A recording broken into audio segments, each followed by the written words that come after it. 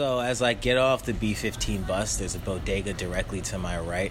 In the top left-hand corner of the window, I see the fluorescent lights advertising Bustelo coffee. As I walk down the street, I begin to walk and I look to my left and my right, Chinese food store, another bodega. I go into that bodega because they sell great chopped cheeses. I tend to get my chopped cheeses with mayo, ketchup, hot sauce, no lettuce, and no tomato.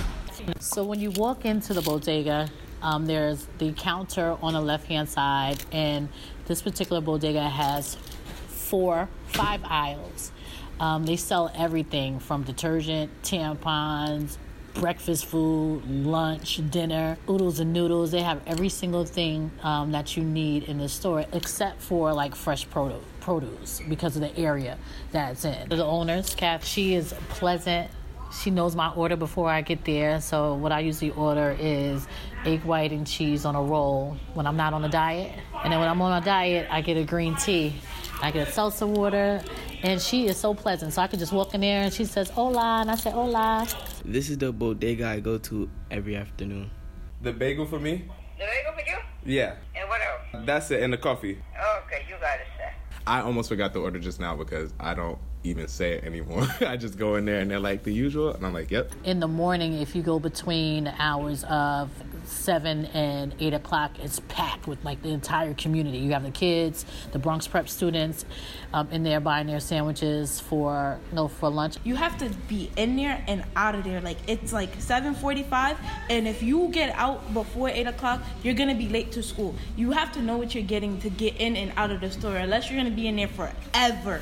Yeah, it's very important for us to like have this because it's like kind of like our morning routine, and we have to have this because like what happens if our like bodega gets attacked or gets shut down, we won't be able to buy our sandwiches or like drinks and stuff like that.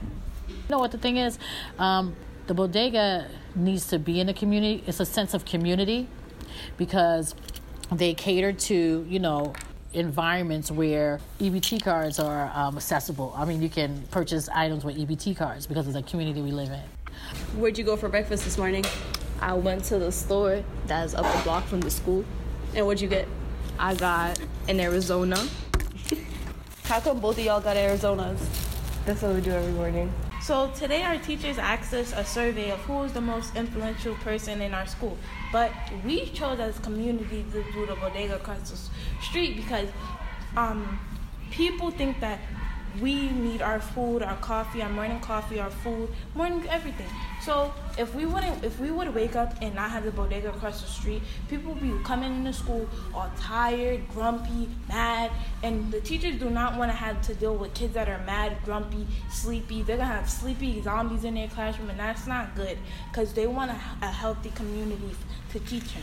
And what about the teachers and their coffee? Oh, yeah, they definitely gonna need that because especially the students, they don't want to have to deal with mean and disrespectful teachers because if they want us to show them respect, they have to show respect to us.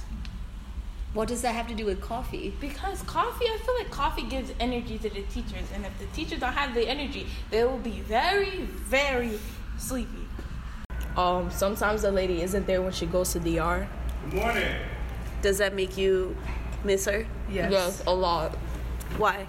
Because she's the only one who actually knows our orders by heart already. So she kind of it's already made by the time we order it. So the bodega wouldn't be what it is and without the people that work there, because the people that work there make our day better at Bronx Prep Middle School.